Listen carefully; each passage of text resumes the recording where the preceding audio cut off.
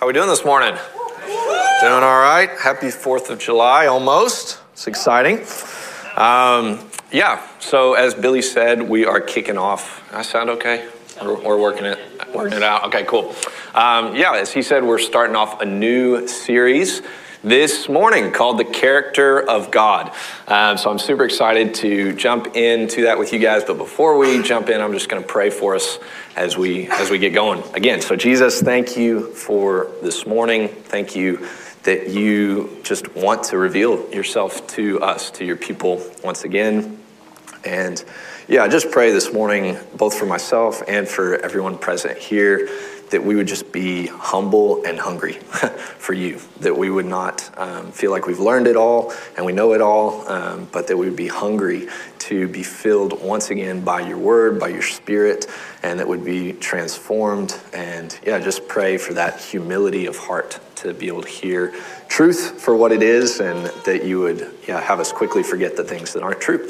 God, we just pray for your spirit to fall this morning, and we trust you as our Father in Jesus' name. Amen. All right.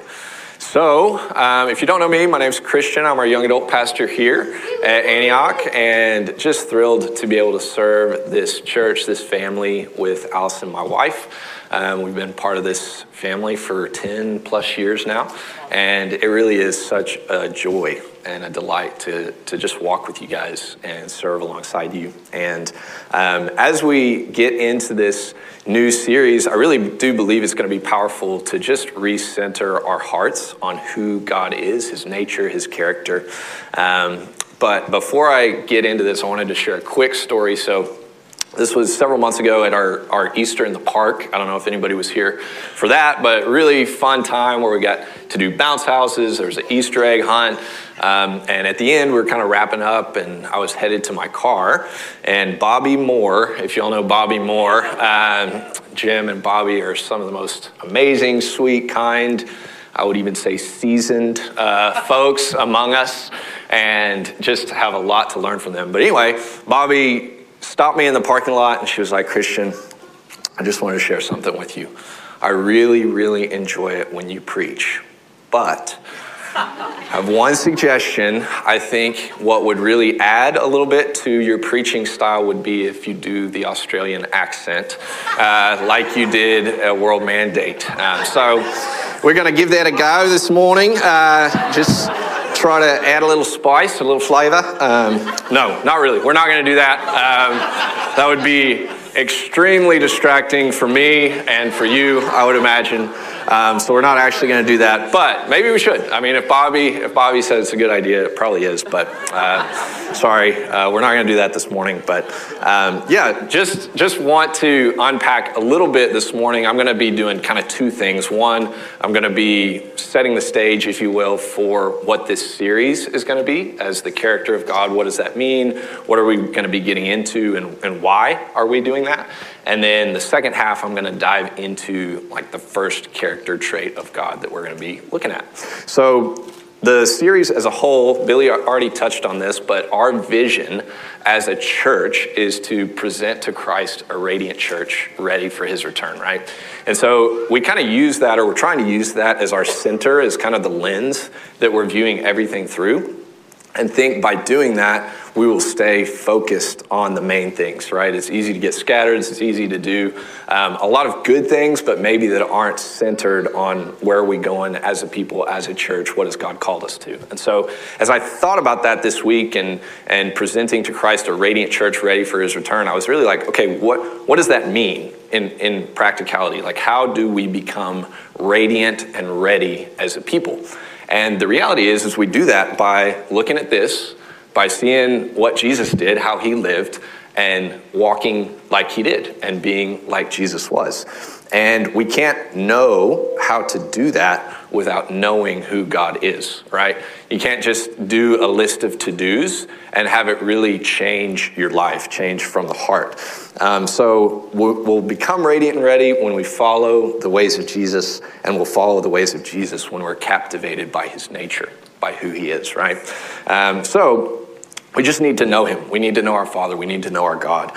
We need to know who he is, why he does the things that he does, why he acts when he acts, all that good stuff. And I think when we do that, we will get to know the character of God in a way that inspires awe in us once again. And I think to a certain extent, we all have had that moment, right, at one point or another, but to center on that and to stay focused on that does require some effort and some discipline and just playing the long game. So without knowing the nature of God, we simply can't maintain that relationship with him that we want so desperately to maintain, right? So when we're talking about relationship, you guys know this, but marriage is probably the best example that we have here on earth for that tight, close, intimate relationship that God has for his people, or that he wants for his people. And I've been married to Allison for a little over 6 years now, so got a long way to go, a lot to learn. But what I have learned so far is the more that I've gotten to know her, my capacity to love her increases, right? That doesn't necessarily mean that I am always loving her more and more and better in every moment. Hopefully that's the trend line, you know. You got one of these and it's going up and to the right, but my capacity as I get to know her better just means that I can love her more, right? And before we started dating, I knew who she was, I knew of her, but I really didn't know her at all, so my capacity was very low. And as a side note for the men of the room, this is not the main message, but if you don't know that girl that you're wanting to ask out, don't let that be the reason that you don't ask her out. Obviously, be integrous, be a man of character, figure all that stuff out first, but you don't have to be her best friend to date her. That's right, man. Great. I'll just leave that there for whoever needed to hear that. And then, just side note, if she tells you that she needs to know you first for you to date her, maybe just give her a little pushback. Someone may have done that I know well, and it ended up working out. So don't let that be too much of a hindrance for you. You're dating her to get to know her, so it's okay if you don't already know her. All right, here we go, moving on. So once I did start to date Allison and we got to know each other, I got to know her interests, her desires, the way she treated others, right?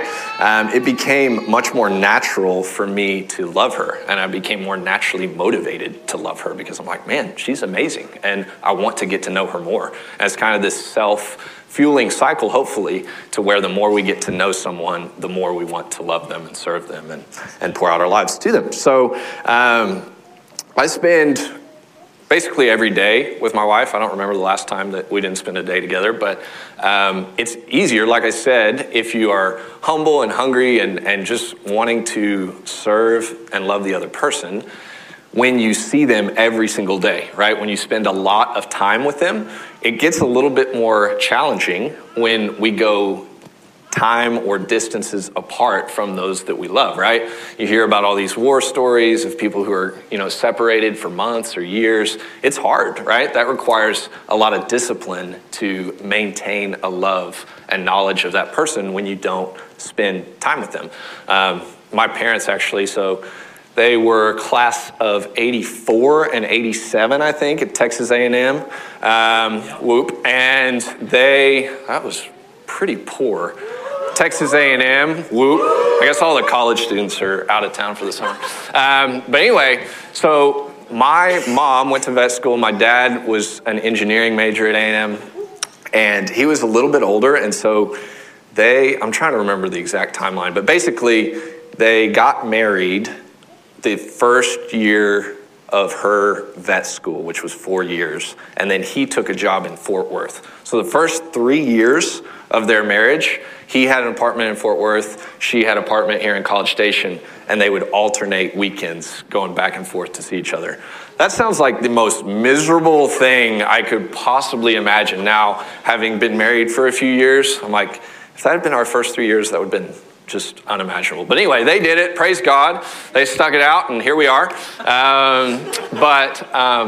Just know that time had to require more discipline, right? It's like if you don't get face time, if you don't get time with those that you love, it's not as natural for us to know and love the other person, right? So I'd guess that there's some folks in here that have had moments or seasons in your life, in your walk with God, where you are spending consistent daily time with him. And I would say there's probably a very high correlation in those seasons with how close you feel with him, how well you know him, right? And maybe it's a chicken and egg type of deal where it's like, do I love him and want to serve him and live radically for him because I'm spending so much time with him?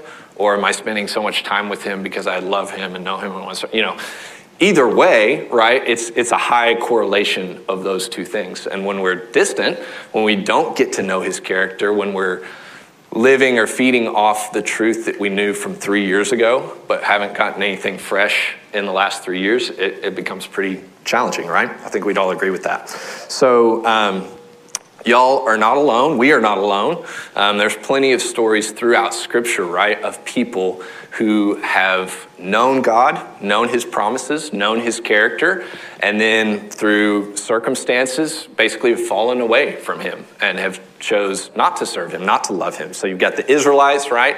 They were in Egypt. They were in captivity under the Egyptians and had just had a lot of harsh treatment over the years, but God saved them. He brought them out of the land of Egypt to the promised land, showed amazing miracles, signs and wonders. His character, his nature, his power, all of this was very, very evident to them right in front of their eyes. Within a couple of months or years, it was like none of that had ever happened, right? They just forgot. They started grumbling, started complaining, started wishing they had the food back in Egypt. And it's like, it'd be better if we were just slaves, right? And so it doesn't take long for us to forget sometimes what God is like and how good he is, how faithful he is. You've also got Abraham, right? He was promised more descendants than the stars in the sky or the sand on the seashore. And he knew that, he believed that, he trusted God. And then after a while, he got a little older, his wife Sarah got a little older, and they were like, I don't know if God's going to pull through. So they took their own path, right? They said, hey, why don't you have a kid with this other lady, this maidservant? And it ended up leading to strife throughout his generations, right? Because they didn't hold on to the promises of God and trust his nature. And then finally, Jesus' disciples. There's several examples of this, but obviously the biggest one is when Jesus told them, hey, I'm gonna go away, but I'm going to come back to life. I'm gonna return, and I'm not gonna leave you. And then he is crucified, and immediately they're running in fear, hiding away, and scared. And they forget a lot about what Jesus told them, right? So it's easy to point fingers. It's easy to say, wow, that was so foolish of you. You quickly forgot about what God promised you. Why would you do that? But I think if we'll all be a little honest, we're examples of this ourselves, right? And just to drive the point home, I think Billy mentioned this a little earlier, but we are forgetful, right? The whole point of this sermon, by the way, is not that we're forgetful, but it is true. Allison suggests / asks me to do things pretty frequently, and I will have the heart to do it. I mean, I have every intention of immediately going and doing everything that she asked me to do with joy and delight. Sometimes, this is rare, but sometimes I'll be thinking of something else while she's asking me to do it, or I'm kind of in the middle of wrapping something up. And that thing that I had every intention to do, I just might not do it. And so I think that's a pretty good reflection of how our heart and our intentions don't always translate to our actions. But we want to be a people who have a heart that translates into obedience and into action all the time. And just like the Israelites with the Ten Commandments, we need to consistently hear about the nature of God to stay in awe of him. So if you want to throw up scripture, Deuteronomy 11, 16 through 21. Again, this is the Israelites. After hearing the 10 Commandments, it says, be careful, or you will be enticed to turn away and worship other gods and bow down to them. Then the Lord's anger will burn against you, and he will shut up the heavens so that it will not rain, and the ground will yield no produce, and you will soon perish from the good land the Lord is giving you. Fix these words of mine in your hearts and minds. Tie them as symbols on your hands and bind them on your foreheads. Teach them to your children, talking about them when you sit at home and when you walk along the road, when you lie down and when you get up, pretty much all the time. Write them on the doorframes of your houses and on your gates, so that your days and the days of your children may be many in the land the Lord swore to give you and your ancestors, as many as the days that the heavens are above the earth. So, it's pretty important, right? We need to do everything that we can to remember about the goodness and the grace of God and his character, his nature. And it's extremely difficult to love someone you don't know. I know I feel like I'm beating a dead horse here, but this is important, right? We need to know God if we want to love him. And there's other things that you can do that maybe seem like love or even a different emotion, but that don't require us to know the person, right? We can be jealous of people that we don't know. We can admire people that we don't know. We can lust after people we don't know. We can praise people that we don't know, but we can't really love people that we don't know. I said at first, it's impossible to love someone you don't know. And then when I was going over my notes with Allison, she was like, actually, that's not true. We're called to love our enemies and love everybody. So you might just say it's really hard to love people that you don't know. I was like, that's why you have that spouse in your life, to remind you of truth. But it's true. You can love people, I guess. No, I know. You love people that you don't know, but it is a discipline, right? If we are going to love people out of delight, out of joy, out of passion, then it's going to be when we know them really, really well. So whether you realize it or not, I said this before, but if you're in this room, if you're just interested in God or you've been walking with him a long time, you've had a moment at least when you've been intrigued or captured by some glimpse of his character. But it's another thing entirely to know him and to follow him. And in John 10, it says, Jesus is talking to his disciples. He says, my sheep listen to my voice. I know them and they follow him. So we want to know him the way he knows us, right? So with that, I'm going to jump into our first character quality, which is the sovereignty of God. And this one is a little big, quite the topic to start off with, but here we go. When we were talking about this as a staff, we were joking around that most of these topics that we're going to be unpacking over the next 6 or 7 weeks could really be a series in and of themselves, but we're going to do our best, right, to unpack them and share a little bit of God's heart about his nature, his character. And I would just strongly encourage you that you should dive in deeper. We'll touch the surface and hopefully go a little bit deeper, but I think really to get to know him, you'll take this and you'll just say, God, keep teaching me. I want to keep growing and learning about these things because we can only do it a little bit here on a Sunday morning on stage. So the sovereignty of God. I don't consider myself to be a heavyweight theologian or a heavyweight, I guess, in general, but definitely not a heavyweight theologian. And secondly, I don't want us to get lost in the weeds of some of the offshoot arguments that can spin off of this sovereignty of God topic. But the definition of sovereignty is supreme power and authority. So I might use those other words interchangeably a little bit this morning. But regardless, this is a profound characteristic of God. And it's not easy for us to always wrap our heads around. So I'm not going to get super into free will versus God's control, all of that. I believe personally that we have free will, and when we express that and when we choose God, it demonstrates his sovereignty even more. And actually, when we were talking about this initially, I sent Billy a video of a sermon that I'd watched in college that really just totally changed the way I thought about God's sovereignty working in our lives and free will, and it was very intricate, and I was like, we may not have enough time to unpack all that, but if you're interested, come find me after this. But basically, I want us to talk through several truths that are hard to argue based on Scripture, and I think those will speak to those other little debates when it comes to God's sovereignty, but not necessarily treat them as the main thing, right? We want to look at Scripture and what is non-debatable based on what the words of God say. So the first truth that I want to share a little bit more on when it comes to God's sovereignty is that God cares for us, and his sovereignty means that we don't have to worry.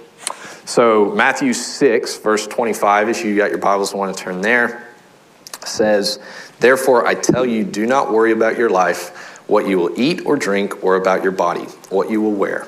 Is not life more than food, and the body more than clothes? Look at the birds of the air. They do not sow or reap or store away in barns, and yet your heavenly Father feeds them.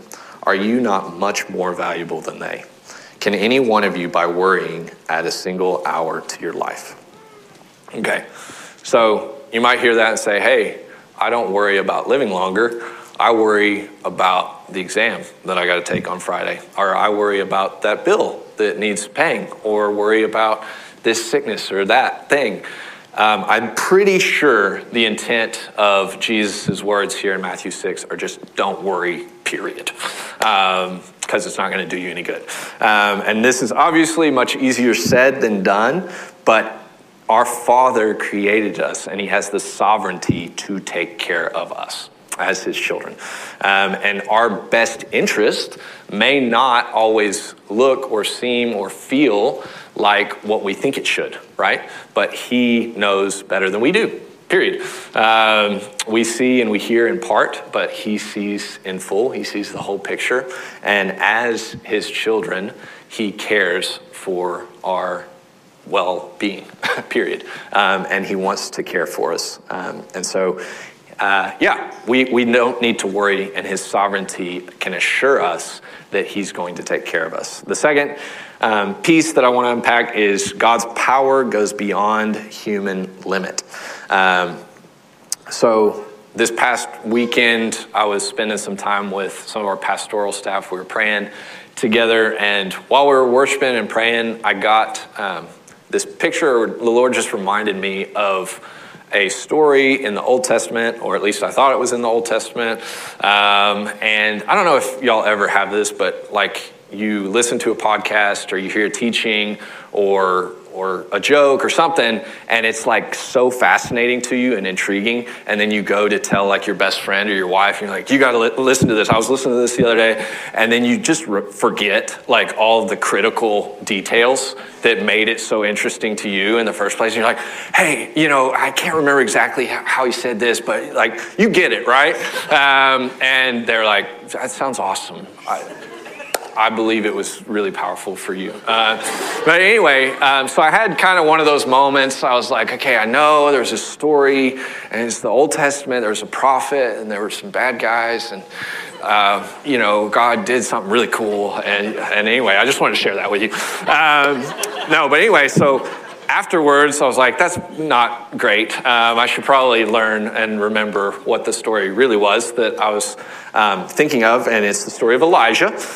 So we're going to look into that, and we're going to read it because I really do think it's reflective of this concept that his power, God's power, goes beyond human limits. So for those of you who don't know, basically Elijah is a prophet in the Old Testament, and he is the only prophet during this time for God that's speaking truth. And there's all these other false gods around that the people are being drawn to and are just believing in that are not God. And he is kind of the last man holding the line for the truth, for the kingdom of God. And that's the landscape heading into 1 Kings 18. And this is going to be a little bit of a meaty scripture, but I really did want to read the whole thing because of the details, expressing the power and nature of God. So 1 Kings 18, we're going to pick it up in verse 19. So this is Elijah on Mount Carmel. And he says, now summon the people from all over Israel to meet me on Mount Carmel and bring the 450 prophets of Baal. So Baal is one of these false gods. And the 400 prophets of Asherah who eat at Jezebel's table. So Ahab sent word throughout all Israel and assembled the prophets on Mount Carmel. Elijah went before the people and said, how long will you waver between two opinions? If the Lord is God, follow him. But if Baal is God, follow him. But the people said nothing. Then Elijah said to them, I am the only one of the Lord's prophets left, but Baal has 450 prophets. Get 2 bulls for us. Let Baal's prophets choose one for themselves, and let them cut it into pieces and put it on the wood and not set fire to it. I will prepare the other bull and put it on the wood, but not set fire to it. Then you call on the name of your God, and I will call on the name of the Lord. The God who answers by fire, he is God. Then all the people said, what you say is good. Elijah said to the prophets of Baal, choose one of the bulls and prepare it first, since there are so many of you. Call on the name of your God, but do not light the fire. So they took the bull given them and prepared it. Then they called on the name of Baal from morning till noon. Baal, answer us, they shouted. But there was no response. No one answered. And they danced around the altar they had made. At noon, Elijah began to taunt them. Shout louder, he said. Surely he is a god. Perhaps he is deep in thought, or busy, or traveling. Maybe he is sleeping and must be awakened. I love Elijah. He's my kind of guy. So they shouted louder and slashed themselves with swords and spears, as was their custom, until their blood flowed. Midday passed, and they continued their frantic prophesying until the time for the evening sacrifice, but there was no response. No one answered. No one paid attention. Surprise, surprise. Then Elijah said to all the people, come here to me. They came to him, and he repaired the altar of the Lord. Is it repaired or prepared? Okay, great. That's what mine says. I just want to make sure. He repaired the altar of the Lord, which had been torn down. That makes sense. Elijah took 12 stones, one for each of the tribes descended from Jacob, to whom the word of the Lord had come, saying, your name shall be Israel. With the stones, he built an altar in the name of the Lord, and he dug a trench around it large enough to hold 2 seahs of seed. He arranged the wood, cut the bull into pieces, and laid it on the wood. Then he said to them, fill 4 large jars with water and pour it on the offering and on the wood. Do it again, he said. And they did it again. Do it a 3rd time, he ordered. And they did it a 3rd time. The water ran down around the altar and even filled the trench. At the time of sacrifice, the prophet Elijah stepped forward and prayed, Lord, the God of Abraham, Isaac, and Israel, let it be known today that you are God in Israel, and that I am your servant, have done all these things at your command. Answer me, Lord, answer me, so these people will know that you, Lord, are God, and that you are turning their hearts back again. Then the fire of the Lord fell down and burned up the sacrifice, the wood, the stones and the soil, and also licked up the water in the trench. When all the people saw this, they fell prostrate and cried, the Lord, he is God, the Lord, he is God. Then Elijah commanded them, seize the prophets of Baal, don't let anyone get away. They seized them, and Elijah had them brought down to the Kishon Valley and slaughtered there. Okay, so I thought about cutting that last verse, but I'm like, no, that's just what happened. That's truth, and there's some realities there to be listened to. But anyway, power of God. So sometimes, I don't know if you've ever been here, but sometimes we feel like we need to set God up for success. We don't. He's a big boy. He doesn't need us to improve the situational odds for him. And it's easy to say that on a podium, church, but it's hard to not want to do that and be tempted to do that in our day-to-day lives, right? Well, usually it's to save face on our end, right? We don't want to be embarrassed. We don't, more so than oh God, I want you to, be honored and glorified, and I hate for you to get embarrassed. Usually it's more self-preserving than that, right? But it's just this story when Elijah is saying, hey, pour more water on there.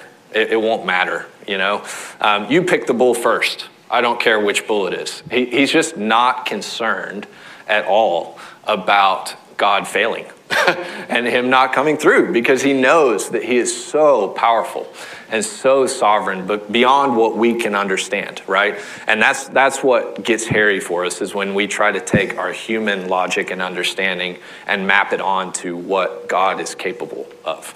And so, yeah, just seeing that. And I think another key point here that jumped out to me was just the fact that, like Jesus said, that he was only going to do and say, and only had done and said what the Father was saying. He said, I'm doing everything as you have commanded me to do. So I don't know what those conversations looked like, but I know that Elijah was walking out in the things that God had told him to do. And so it made it a lot easier for him to not like worry about, oh, let me just try this or throw that out there. It's like, no, God said, he was going to pull through. He told me to do it this way. So I have all the confidence in the world, not in myself, but in him and his power. So, we don't need to try to set him up for success. He can do and will do what he wants, and we get to be a part of it. So he's not restrained by human limits. And then last truth that I want to just talk a little bit about is that God's power was most evident through his gospel. And when I first started thinking about the sovereignty of God, the power of God, I was like, man, there is really nothing else that displays the power and the sovereignty of God more than the gospel. And at first I thought I was being a little bit in tune maybe with the Spirit of God. I was like, man, this is really what he wants to say more than anything else, because people don't think about the power of God when they think about the gospel. This is just my impression for whatever reason. I just thought, hey, when people think about power of God, they might think of these crazy miracles that he did, giant battles that he helped Israel fight and win, or the Red Sea parting, or these crazy, displays of visible power. But the reality is there is no stronger connection in Scripture between the gospel and the power of God. And so I wanted to go through just a short sampling of that to show this tight connection that Jesus clearly wants to show us between the gospel and how powerful he is. So in Romans 1:16, it says, "For I'm not ashamed of the gospel, for it is the power of God for salvation to everyone who believes, first to the Jew and also to the Greek." And then in 1 Corinthians 1:18 says, "For the word of the cross," aka the gospel, "is folly to those who are perishing, but to us who are being saved, it is the power of God." And then 2 Timothy 1:7-8 says, "For God gave us a spirit not of fear, but of power and love and self-control. Therefore do not be ashamed of the testimony about our Lord," the gospel, "nor of me his prisoner, but share in suffering for the gospel by the power of God." So there it is again. And then finally, the verse that really drove this home for me was when Jesus was taken captive in the Garden of Gethsemane. And this is in Matthew 26. It says, "With that, one of Jesus' companions reached for his sword, drew it out, and struck the servant of the high priest, cutting off his ear. 'Put your sword back in its place,' Jesus said to him, 'for all who draw the sword will die by the sword. Do you think I cannot call on my Father, and he will at once put at my disposal more than 12 legions of angels? But how then would the scriptures be fulfilled that say it must happen in this way?'" So the reality of Jesus and how he wanted to display his power was not through crazy, what we would interpret as being hugely powerful displays. He chose to display his power by choosing humility, restraint, and sacrifice, despite having the ability to crush his captors, right? He could have snapped his fingers and done that. And probably temporarily we would have maybe been more impressed, or the disciples would have been more impressed. But from an eternal perspective, he knew that through the gospel, through the laying down of his life, despite having the quote-unquote power or sovereignty to end it all and stop the pain, was going to bring more people to know him, to love him, to walk in relationship with him. So I'm going to go ahead and have the band come up. We're going to jump into worship here in a minute. But when I think about power or sovereignty in general, not necessarily in a biblical sense, but just power, I visualize someone who has like a clear plan, right, or strategy, and then is able to effectively execute that strategy for whatever task is at hand. And at first glance, it can seem like Jesus dying on the cross was not the first plan, right? It was not like what he wanted from the beginning or what he had planned on from the beginning, but that it was some sort of plan B kind of correction or solution to something that he didn't anticipate. And the reality is that's not the case. All over Scripture, and specifically in Revelation 13, it tells us that he knew that was the plan all along. It says, the Lamb who was slain from the creation of the world. So in his sovereignty, he chose death that we might live.